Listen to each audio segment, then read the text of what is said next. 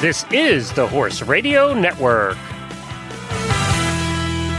What a beautiful day for horses in the morning. You are listening to the number one horse podcast in the world. Here is your entertaining look at the horse world and the people in it.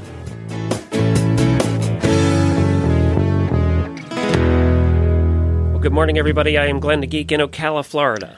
And I am Jamie Jennings, and I'm in Norman, Oklahoma. And let's see, this is Horses in the Morning on the Horse Radio Network. It's June 15th, episode 2954. Good morning, horse people. We talk about a lot of serious stuff on this show. Okay. And we've had a lot of deaths in the horse world recently. We've talked about that. We've done tributes. What's one complaint we always get from people, or we've gotten in the past, not always, but we've gotten in the past, is we don't talk about horses early in the show. So we changed that and we started doing a horse story early in the show. So we do all of this stuff. And the thing that stirs up the most emotions from any show we've done this year in the auditor room was your discussion on how often we wash sheets on Monday. Listen, I just slept. I put new sheets on the bed, and they were horrible, terrible sheets. And it turns out I slept like the sleep of angels for the next 3 nights. And apparently I just need to actually change my sheets and I'll sleep better, not buy new sheets. As uncomfortable as they were, I slept really well. So apparently it became Team Jamie against Team Glenn. And Team Glenn was wash your sheets at least weekly or every 2 weeks. Team Jamie was never wash the sheets ever in your entire life, apparently. That was not Team Jamie. Team Jamie's just not as anal as Team Glenn about making sure that every Saturday we have an appointment with the washing machine. Well, I went through the 80 to 100 comments that were on that, and it seems to be, like everything else in the world right now, about 50-50. 50% wash their sheets on a regular basis, 50% are Team Jamie and are living in filth. I really felt that. I don't live in filth. I really felt it when the one person was like, I just sweep the dirt off of it before I get in. And I was like, yes, that you are my people. That makes me ask, how often do you sweep the floor? See, that's where I go next with that. It's a carpet, Glenn. Okay, that's even worse. It just goes right in it. It's even worse. So, yeah, this was the thing that caused the most commotion. And then conversations got started around it, like, do you wash your pets in the sink, in the kitchen sink, and all these other things. Why would you not wash your pet in the sink if it fits? I admit we have done that, especially cats. Where else are you going to watch the cat that you won't die? So, there's that. Yeah, so there we go. The serious topics that apparently people want to hear on this show. You're welcome. So we're going to talk about horses today or something else, would you? It's up in the air right now. First, we're going to talk about cooking with Pat, who is our favorite Italian, and she's going to do a recipe for somebody who's sick, like Whittle Glenn, which, by the way, I can't believe you're not coming to the movement. Yeah, COVID. Stupid COVID. I'm still testing positive, and I'm coughing up a storm, so nobody wants to sit beside me in a plane for 5 hours. So wear a mask, whatever. Yeah. I don't want to sit beside the guy in the plane coughing for 5 hours, nor does anybody living in the house with me want to hear it. Jennifer's ready to be away from me. I think she's happy she's going alone, to be honest. But you know what? It's not a big loss. I agree. For Jen and I. I agree. I'm glad you guys get to go. Yeah, it's going to be awesome. So yeah, tomorrow we leave for the movement in California. We're going to go to Monty's farm, flag is up, and hang out and be at the movement and play with horses and inspire. And I don't think I've ever needed a trip to Monty's worse than I need one right now. So I'm really excited. I am bummed about 2 big things. One is I do love to hang out with listeners. We did a trip last year for 5 weeks just to do that, right? And then I wanted to see you do your thing because I really haven't seen you do your thing since you got certified. So that's going to have to wait till maybe later in the year when we come out. But we also have a Daily Dose Health segment. Seth Noble of Noble Farriery is going to stop by. He hand makes all of his horseshoes. don't think there's too many left in the country that do that anymore. And I listened, Jennifer did this interview. I listened to it. It was really interesting, and you have to stay to the very end because there's kind of a surprise at the end. But yeah, we had a farrier once when I first met Jennifer. He handmade all the shoes when he would come out. But that's becoming a lost art, I think. My farrier, she makes the shoes if she needs to make the shoes. But if they're going to fit into ones that are made, then she puts those on. Yeah, so, I think there's just a lot of farriers that don't make them at all anymore. It's just kind of an art.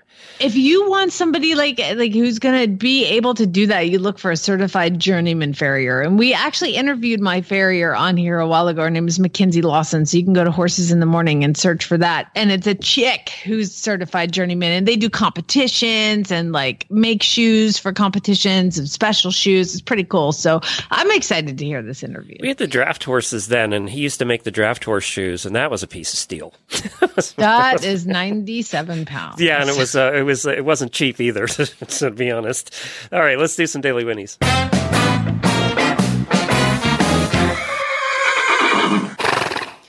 We got some birthdays.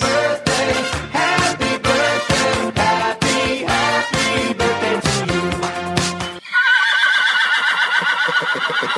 Here's some auditor birthdays. Nick Hayes, Mary Ellen Murphy, Misty Whitehouse, Robin Donahue, who had a big surgery the other day. We're thinking about you, Robin. Hope you're getting better every day. And Heather Lindroth. Happy birthday to all of you. A whole bunch this time. I tried to go through the weekend so we wouldn't miss anybody. I hope I accomplished my goal. Probably not.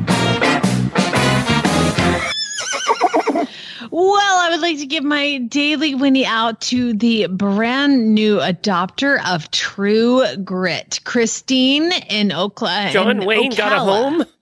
Oh, yeah. True Grit is going to Ocala, Glenn. Really? He's going to be neighbors with you. John Wayne's coming to Ocala. Yes, I'm very excited. He was just, and it's funny. This is just a testament to how great Horse and Hound is. So the more I sat on him, the longer I sat on him, he just, he's number 102, okay, of horses that I've restarted from Horse and Hound. And when I would sit on him, I just, like, his ears would be half back, not pinned, but kind of half back. And he never seemed to like super relax when I was riding him. And, usually the longer I ride them, the more settled they get. Well, he got increasingly tense. Okay.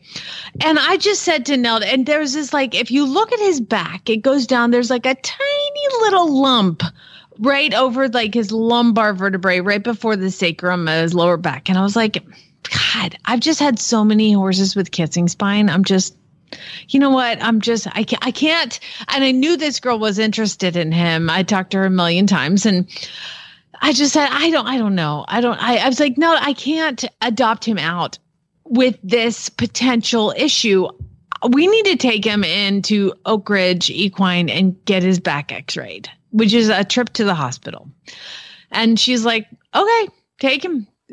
Because it's actually on the way up to her place. So I drive him up and I stop off at Oak Ridge. I unload him. The x-ray is back and he has no kissing spine. Hallelujah! No kissing spine. But that little lump that I felt and I saw, they saw it too. And turns out it's just some residual soft tissue damage from racing. And they said, get him an adjustment and give him some time off and he'll be fine. So I called Christine down in Ocala and I was like, "Did you need time off?" She's like, I'm not going to restart him until at least the fall. So that's perfect. So the right horse went to the right owner and I'm really excited. And I'm just so grateful to Horse and Hound. I could have just sent the horse down, but I didn't feel 100% about it. And neither did Horse and Hound. And they pay for those x-rays and I just cost them a lot of money. And it turns out it's fine, but I can sleep better and they can sleep better and the new adopter can sleep better. So I'm just stuck on the fact that you went to the vet and nothing was wrong. Right? Still stuck on that. That doesn't happen too often. Is that a 4-year-old racehorse that doesn't have kissing spine? That's amazing. No, just kidding. But like, there was just, the diagnosis in QR, just not quite right. just not quite right. But I just wanted to make sure. And apparently, like when you put the saddle and you're sitting, I was sitting right on that little lump. So, and he's very recently off the track. So he didn't get a whole couple months of downtime. Because he was so sweet and willing and happy. And that's the thing is like when he was sweet and willing and happy on the ground and then I get on and he's not, then I'm like, oh, okay, something's going on. And it just progressively displayed itself. And I did treat, they also give me ulcer guard. So I did treat him for ulcers. And, I use the same saddle and pad on every horse. So they tend to fit fairly well, as far as I use the same one on all of my Wintec and a Eco Gold pad, and it seemed to be going fine. And it just, like I said, I'm just really grateful to Horse and Hound and Nelda to not question my intuition, and thank God there's no kissing spine. Yay! We're going to see how thankful the horse is. John Wayne is after he gets here to Florida in the summertime.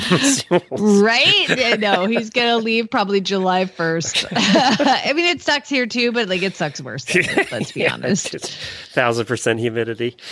Hey, a couple of notes. When you run a network like ours with as many shows as we have, you have shows that come and go all the time. I have a couple of announcements. One is the Plaidcast is leaving the Horse Radio Network.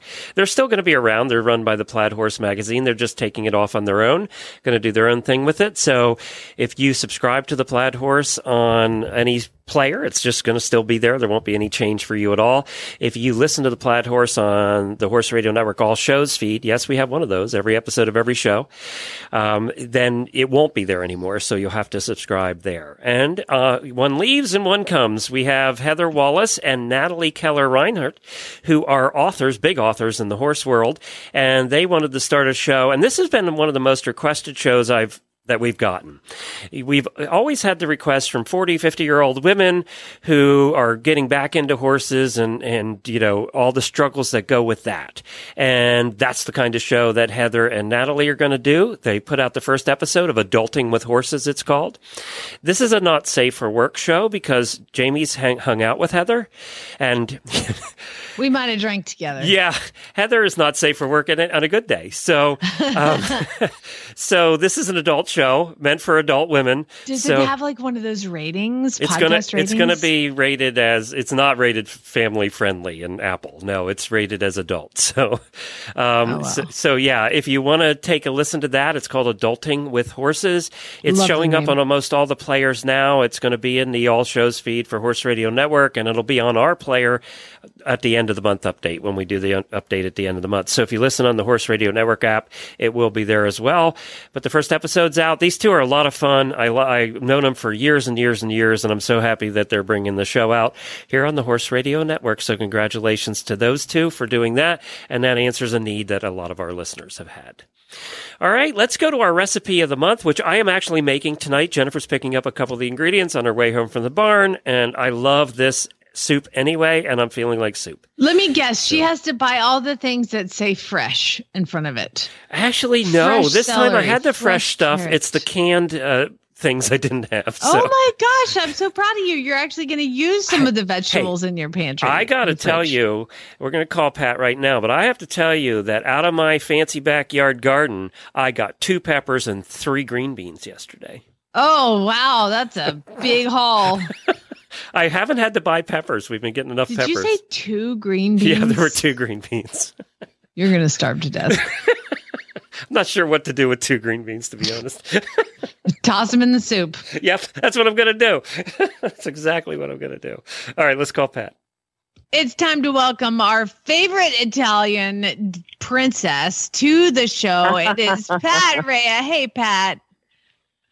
Hi, guys. How are you today? Well, apparently I'm the only one who's doing all right because Glenn has COVID and you have COVID.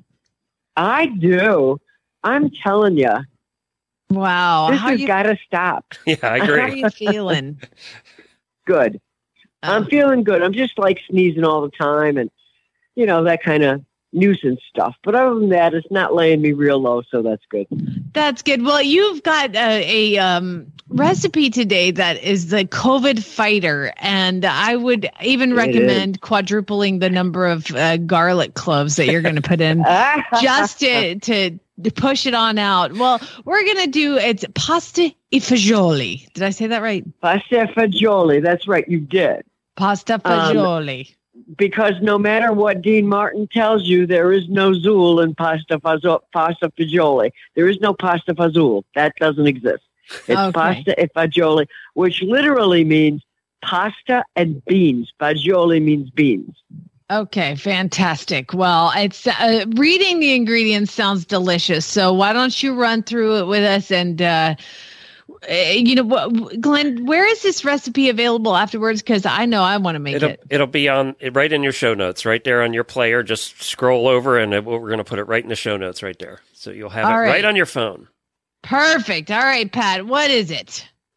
Okay, well, here it is. This is a traditional Italian dish that's like poverty food.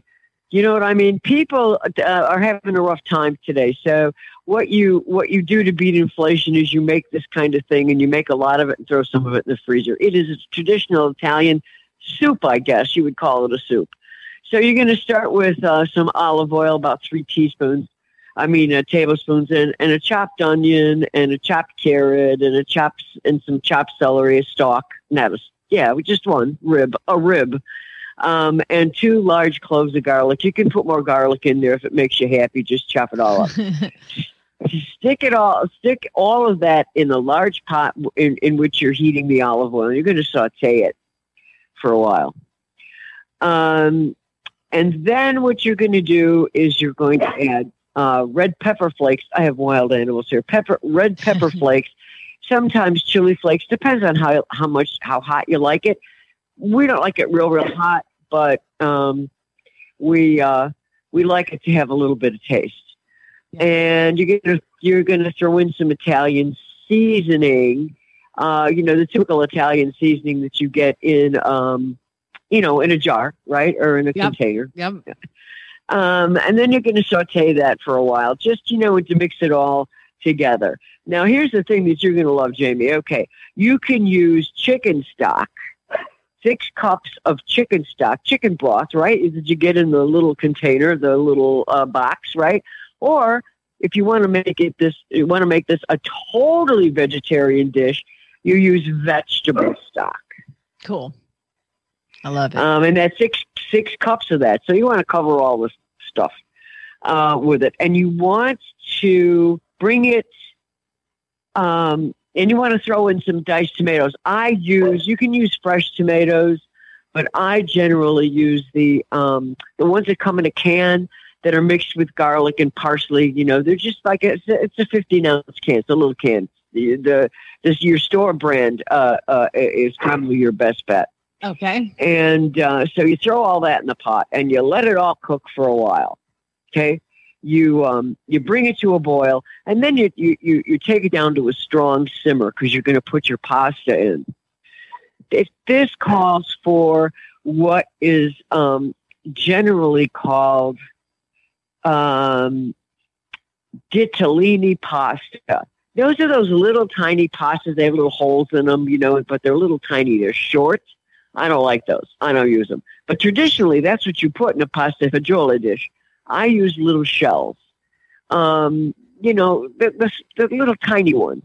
And it just makes it for a nice, gives a toothsome taste in your mouth feel, as opposed to the other pasta, which I don't care for very much. Anyway, you're going to get it into a strong simmer. You're going to throw in about a half a pound of those little shells, and you're going to cook them.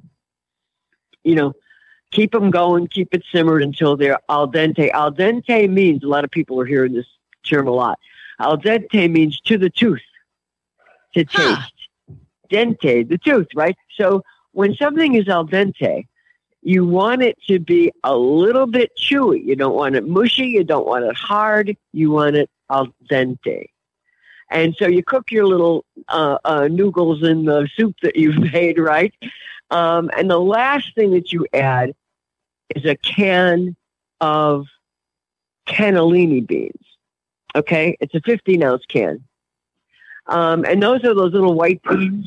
They're the kinds of beans that are traditionally used in pasta fagioli.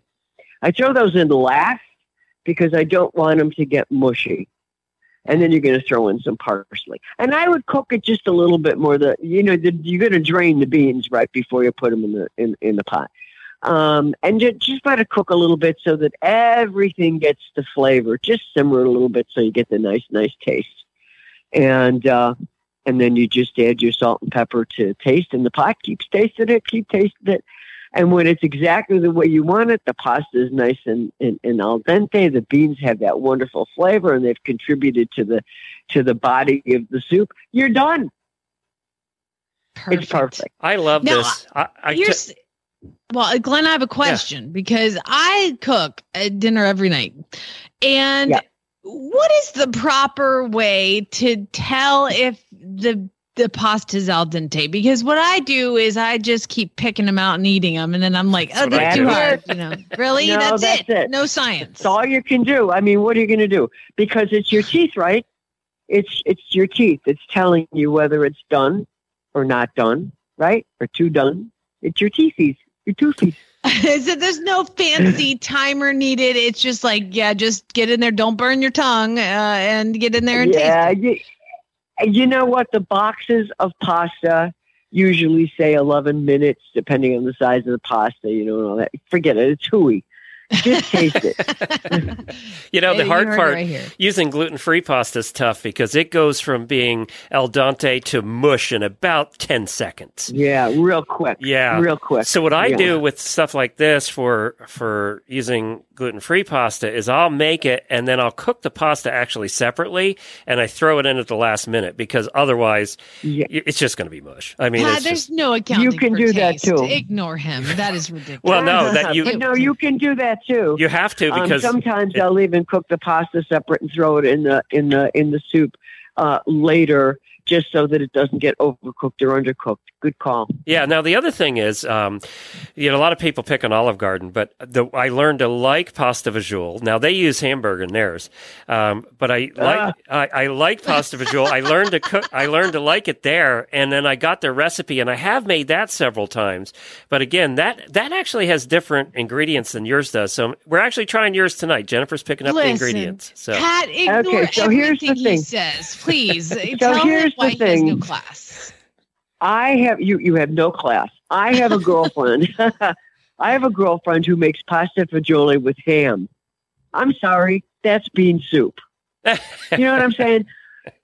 Pasta fagioli, in all due respect to the folks at the Olive Garden that are toiling in the kitchen over hot boiling pasta.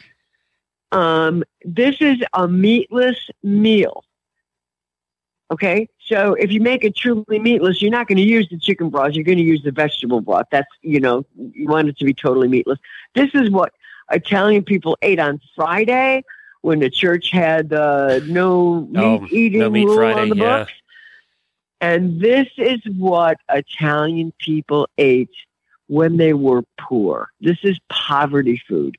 The taste is phenomenal, like most Italian poverty food.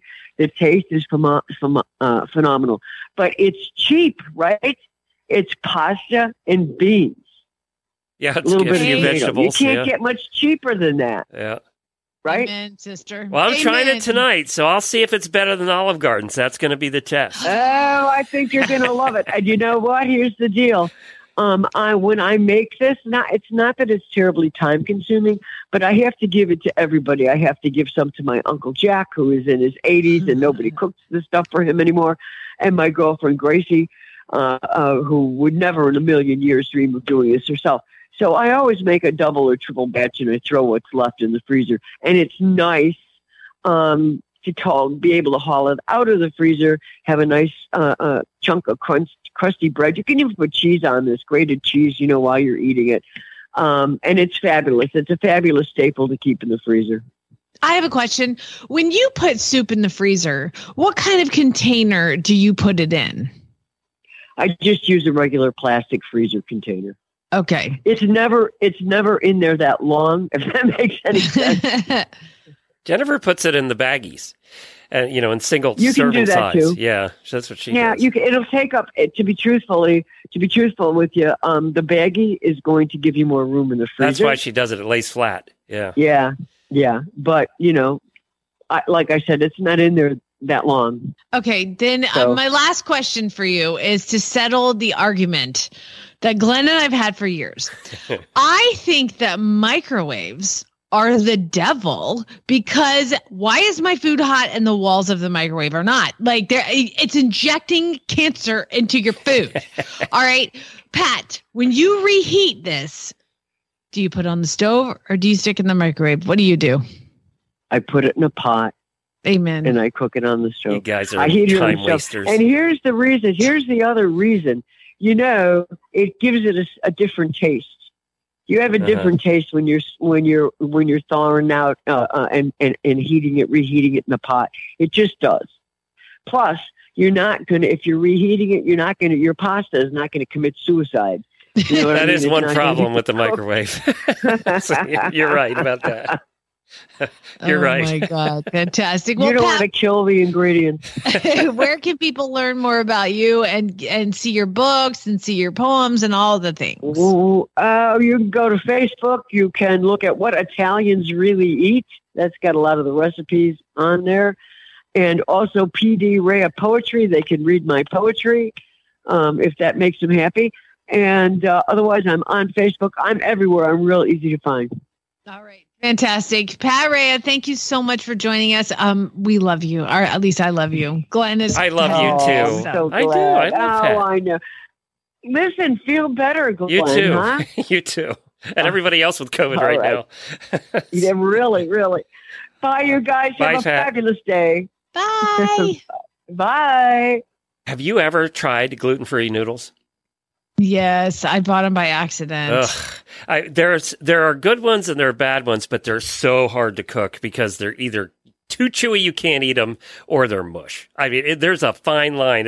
When I say this 30 seconds, it's about 30 seconds that it goes from one to the other. They're so tough to cook with. Anyway, this health segment today is brought to you by Daily Dose Equine, non-GMO core nutrition for horses and ponies of all ages. Jennifer got to catch up with Seth Noble. He makes all of his own horseshoes, which is kind of interesting today. And there's an interesting twist at the end of the conversation, so hold on for that. It was one that I was not expecting. So listen to the very end. And I'd like to welcome Seth Noble from Noble Farriery to the show. He's a newbie here on our podcast, so he was silly enough to say, sure, I'll do an interview with you. So, Seth, tell us where you are based out of. Our business is based out of Seattle, Washington. We serve all the surrounding communities, Northwest, East, and South. So, when did you get into farriery? Was this a career that you started into early on? I went to a horse camp when I was little. My parents, for some reason, thought it'd be a good idea to send me, and it turned out to be my love. And I learned that being a cowboy wasn't going to pay me very well enough for a family, so I had watched some cowboys shoe their horses, and it looked really interesting and a great way to be around horses and make a living, which is those were my goals at the time. So I went, as soon as I learned that I could go to horseshoeing school, I found out right away and loved it, and started my business at Ellensburg. Met my wife there. She wanted to move to the big city, Seattle, and so we did, and it was a great thing for my business and for my education. Farriery, like so many careers, is a constant and continuing learning process, is it not? It is a really interesting learning process because, I mean, it's a classic and kind of corny analogy, but the onion layer thing is absolutely true, and it keeps circling back to the same concepts and understanding them on deeper levels. And then because we shoe the same horse every 4 to 6 weeks, we get to see the effects of our educated guesses or our peeling back the onion layers. Let's try this and see what happens, because what I was doing over here wasn't producing a good result. It's an amazing thing that every 6 weeks, and I'm not even joking, for the past 26 years, every 6 weeks I can see improvement and more depth of knowledge, and I see more patterns in the horses that I need to figure out. And it's a kind of an amazing thing to watch a pattern, get it figured out, how to address it, what's the best way to treat it, and then another pattern will emerge that you realize was there all along, just didn't see it. Well, one of the reasons I hopped on over and contacted you to come on the show and talk a little bit was you have a particular emphasis on the blacksmithing aspect of being a farrier, the blacksmithing aspect being the art and science of manipulating steel that goes on horses' feet, or it might be aluminum or even titanium these days. What got you interested in developing that skill? Well, I noticed about 10 years into my business that I wasn't 100% happy with the fit that I was getting on the shoes and the nailing opportunities, we call them, but like where the nail holes lined up wasn't specific to that horse. So sometimes it made me a little nervous, or because it was too close, or it was too fine for a particular horse. So I knew if nailing it would split the wall out, basically, that kind of thing. I noticed a bunch of other things that I felt like I was compromising on by not making my own shoes. And so I also realized that the blacksmithing part is a traditional and old part of horseshoeing, and it allows us to be really versatile and really custom for each horse. And of course, I knew it was something that I needed to learn and master if I was really going to call myself a professional or any kind of master of horseshoeing. It was an aspect that I needed to be really good at. So I started making them and learning. I just dove in and I loved it. And it actually satisfied a big artistic need for me in my spirit. And I loved the results, being able to fit the heel where I wanted to fit it and put the clips where I thought they needed to be, the nail holes as fine or coarse as I thought they needed to be for that particular horse at that time. And so over the past 12 years, I've gotten a lot better at it and faster, and it just allows me to be so particular to every horse. I don't think it's 100% necessary for all horses, but it also allows me to not carry as much inventory in my van. I can go out every day to shoe with 4 pieces of steel, 4 bars of steel, because I work on 4 to 5 horses a day. And that's all I need, because I can cover every size, every nail hole. That's an interesting point. You're right. You can take that piece of steel and make it fit. Right. I can fit every horse. I make a bar shoe, I make whatever needs to be made.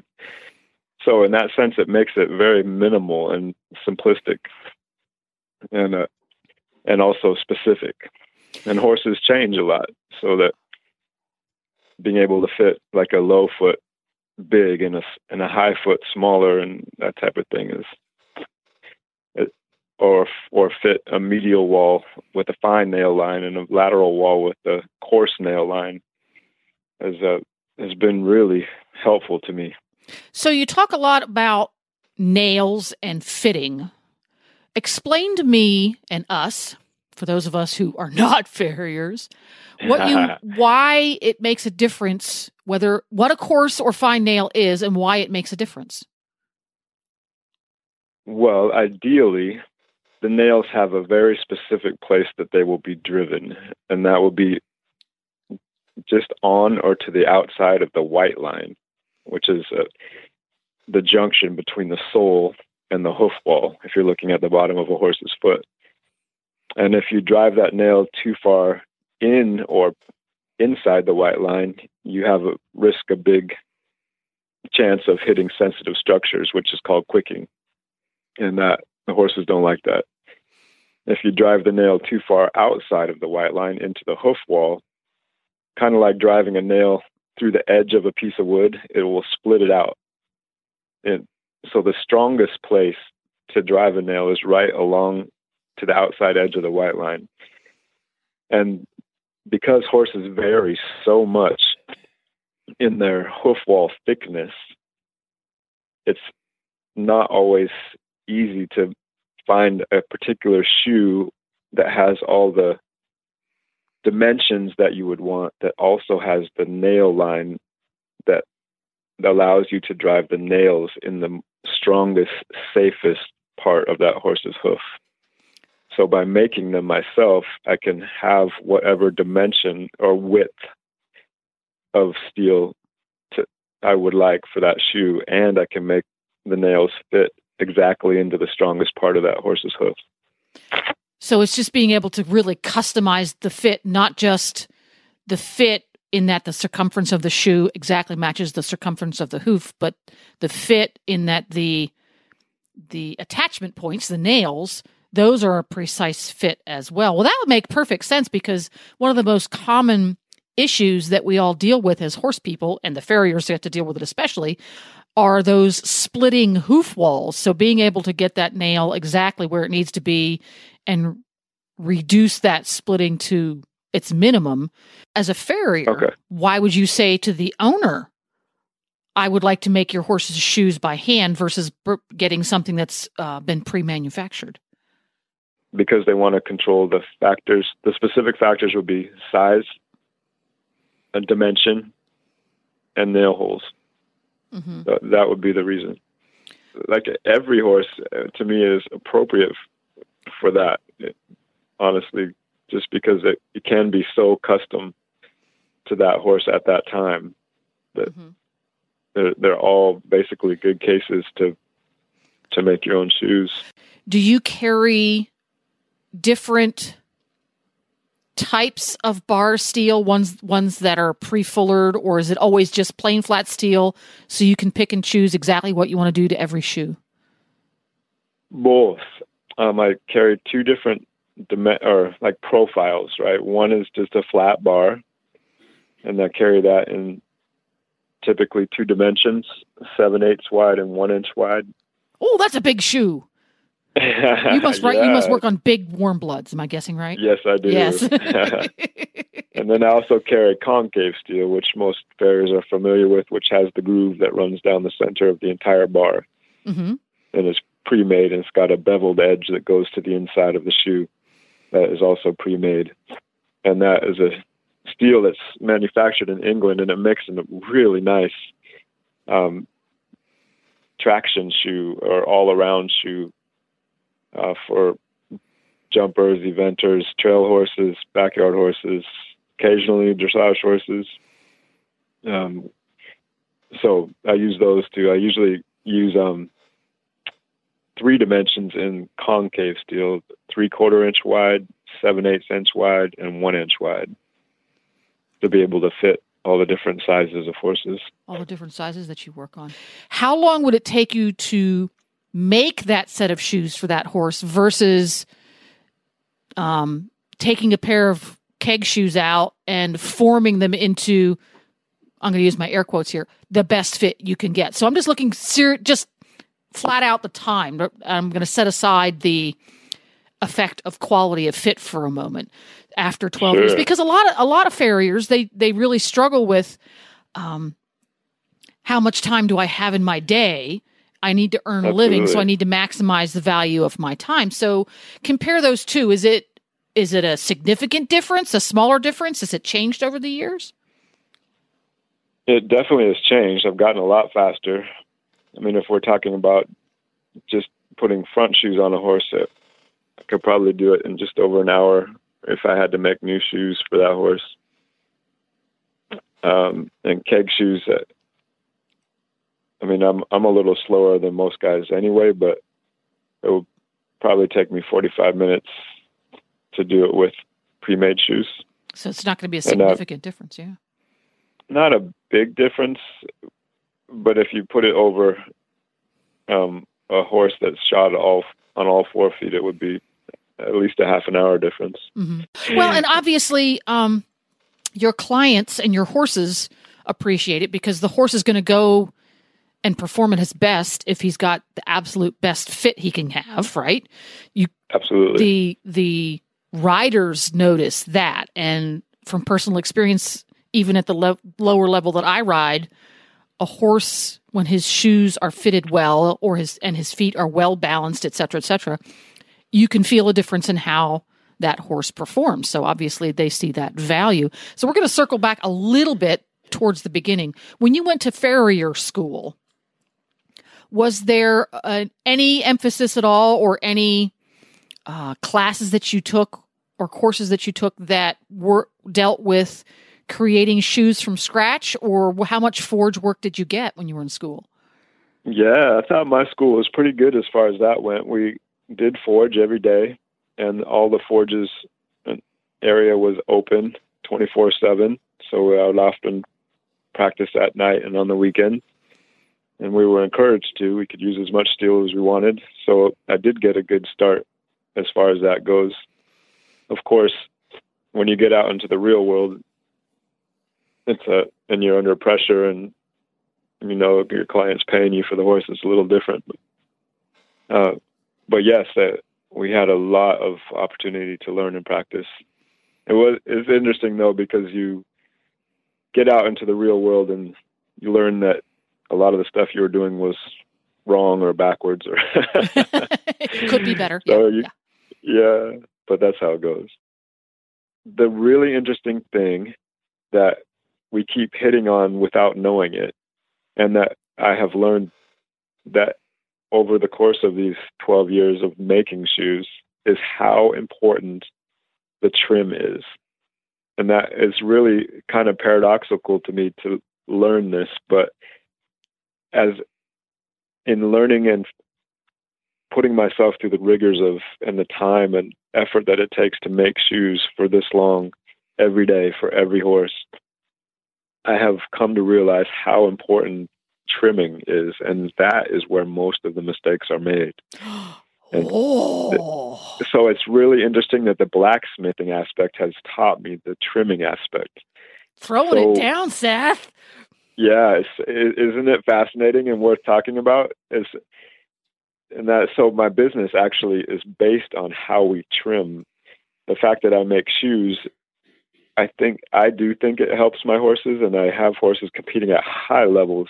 Like one of my clients was on the Olympic short list, and she is amazing. But so I do think that they help, and I love being able to fit custom. But the way I trim has evolved so dramatically and so beneficially because of hand making shoes.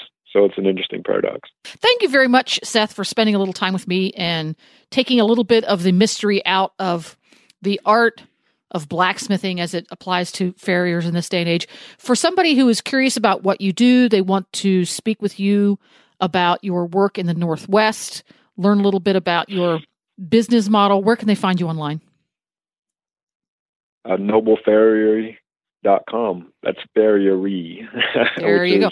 Which is the correct term. Horses. That's right. Right. Good for you. Exactly. Daily Dose Equine offers a full line of handcrafted horse feeds to maximize the health and performance of horses and ponies of all ages. Each custom feed has been developed with whole grains and non-GMO ingredients to eliminate the risk of herbicide contamination. They are horse people themselves and have seen firsthand the difference that superior nutrition can have in our equine partners. We invite you to learn more about Daily Dose Equine's origin, their origin story, and find a formula that's perfect for your equine partner at dailydoseequine.com. Now, before we get to weird news today, I just wanted to let all the auditors know that there will be a post show, and apparently Jamie has some drama. I know that's a surprise to everybody, but and it wasn't me. I didn't do it. I was just a witness. Okay. We'll talk about that in the post show. Time to learn why some days you're embarrassed to be part of the human race in Jamie's Weird News. Well, this first story will make you proud to be a member of the human race, sort of. So these are weird news stories that are submitted by our listeners because, like, say you read a news story and you're like, wow, that's really weird. Then you email that to me. Email the link to me, jamie@horseradionetwork.com, and email me the link and put weird news in the subject line. Now, I've got to clarify. Don't email me bad ads. Those go to Jennifer@horseradionetwork.com. Another J, different name. So first, we're going to start out, we're going to go to Morogoro, Tanzania. Wow, Okay. wait, that's a first. Yeah, we have never been to Tanzania for weird news, but they are doing something really, really sort of cool. They are teaching animals to go into earthquake debris wearing tiny backpacks, and they're carrying walkie-talkies. What is the animal that is being trained to make its way through rubble and find survivors? Rats. Ginormous freaking rats. Okay? These are rats. And to be fair, they look fairly cute with their little outfits on. They're a group of rats. Please tell me they're like fluorescent orange outfits. They now have 7. They're kind of like, these rats are huge, right? So they're like ROUSs, if you know what that is. They're giant. They look like, it's like about the size of a football, like a small Nerf football. It's huge. And it's got this red backpack thing and like a green harness. And the rodents go and basically like into the rubble and bring you a communication device. And they're going to travel to Turkey, which is apparently prone to earthquakes, and work with a search and rescue team. Now, that sounds amazing. What would you do if you were laying in the rubble? I was just thinking that. Behind you? When I see a giant rat coming to my face, I was like, You're like, I'm stuck in the rubble, and it's like beep, beep, beep, beep, beep, beep, beep, beep. You're gonna be like, oh my god, you're gonna smack it, you're gonna hit it with a baseball. I don't know. You're gonna figure out a way to get rid of the rat. Before I notice that it's wearing a backpack with a communication device, I'm going to freak out. yeah, me too. Okay. I was thinking a corgi would be better. You know, a dog. You know, a cute little puppy. Something less, I don't know, scary. Yes. and for those of you that have rats as pets, awesome. I have guinea pigs. They're way cuter. Train guinea pigs. Guinea pigs would be fine. Really yeah, that'd be a really hamster would be good, not a rat. A giant rat. A squirrel. Well, How about a squirrel? Give me a call. Yeah, no, there you go. We're going to go to Colton, California. A woman is looking, her name is Vicky Umoto, and she is looking for some furniture for her house. She was looking online at Craigslist, actually. She said, I scrolled down and saw free items, so I clicked on it, and the first thing I came up with this family that wanted to give away their sofa and an entire bedroom set. And she's like, that's got to be a scam. She called. Turns out a loved one had recently passed, and they were handing off all of the loved one's items. Okay. So she goes and she picks up 2 sofas and a chair and brought them home. And she's like, oh my God, this is perfect. She said, I just moved in. I don't have anything in my house. I was so excited. We picked it up. We brought it home. And she sits down. She's like, what's that? There's something in the cushion. So she pulls the cushions out and she unzips it and looks inside, and she's like, I thought it was like a heating pad or something, but there was no electrical cord. So she unzips the full cushion, opens it, and discovers several envelopes. She opens the envelope. $36,000 in cash is in this sofa. So what do you do? Can you imagine? She You said, found I was it. just telling my son, come. I was screaming, this is money. I need to call the guy. Yeah, okay. That was my question. This woman returned all of the money. And the family told them that they had discovered other cash hidden through the rest of the house, but only a few $100s. And this guy that passed away hid all this money and said, here, let me give you guys a little tip. If you are stashing money or items of value, you gotta let somebody know. Okay. Like my mom was like, I've been saving money and then I've got it hidden. And I was like, where is it? Because otherwise, if we lose you. It's that this is gonna get generation thrown that away. did this too. Really? Yeah, we had a client when I worked in investments. We had a client, and I was at her house several times. By the time we were done investing her money, which all came out of the walls of the house, cash, it was hundreds of thousands of dollars that was in the walls of her house and the floor. She had it hid everywhere. Well, the problem with that, we finally convinced her, if your house burns down, you ain't got nothing. So she finally did invest it all, and probably died a very, very rich woman. But she hundreds of thousands of dollars in the walls. Yeah, so they ended up saying that because she returned it. She was like, "Hey, this is your money." They also bought her a brand new refrigerator and gave her over $2,000. Good for them. All right, well, that's a happy story all the way around, right? But good for her. Good for them. She got free furniture and a refrigerator. And a refrigerator and some cash. All right, two more. This one is in Trout Run, Pennsylvania, and this is definitely weird news. I'm just going to read the story to you because there's no way that I can retell this to have it make any sense because it doesn't make sense now. State police at Montoursville say they're looking for a suspect who stole from a residence in Lewis Township. The unknown suspect broke into an apartment on Truman Street sometime before May 20th when the victim discovered that her 5-pound bag of Mrs. T's pierogies were missing. The bag is valued at $10, and the suspect also caused $10 of damage to drywall in the kitchen, and the police are looking for you. Give the woman back her pierogies, for God's sake. That's all I have to say about that.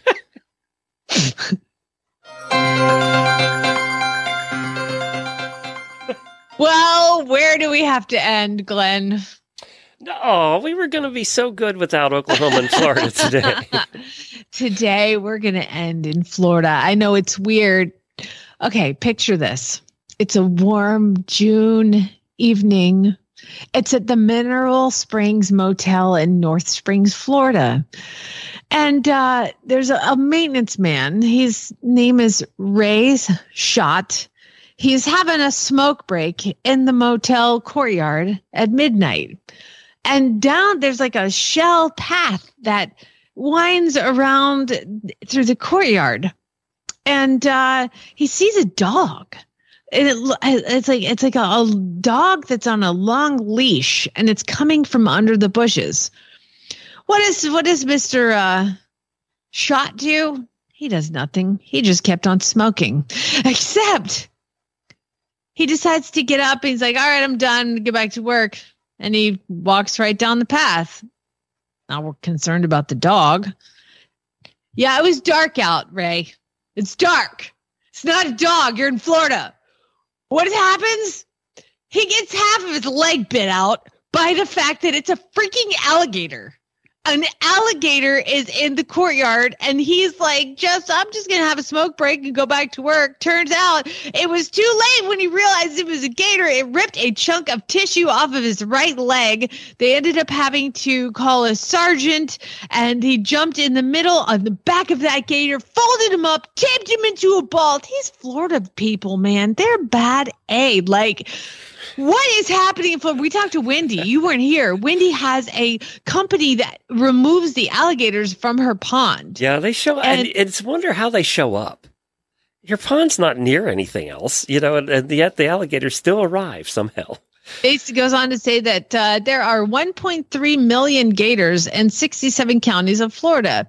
And there are no, quote, less populated areas for alligators. It says here, everywhere a gator can live, a gator does live. There are that many gators. Yeah. My old neighborhood, they would show up every once in a while, and it's like, does a bird drop them here? I mean, how do they get here? I know, right? I mean, it was in the courtyard. So, like, it had to get into the courtyard. Think about that. Weird. Jeez.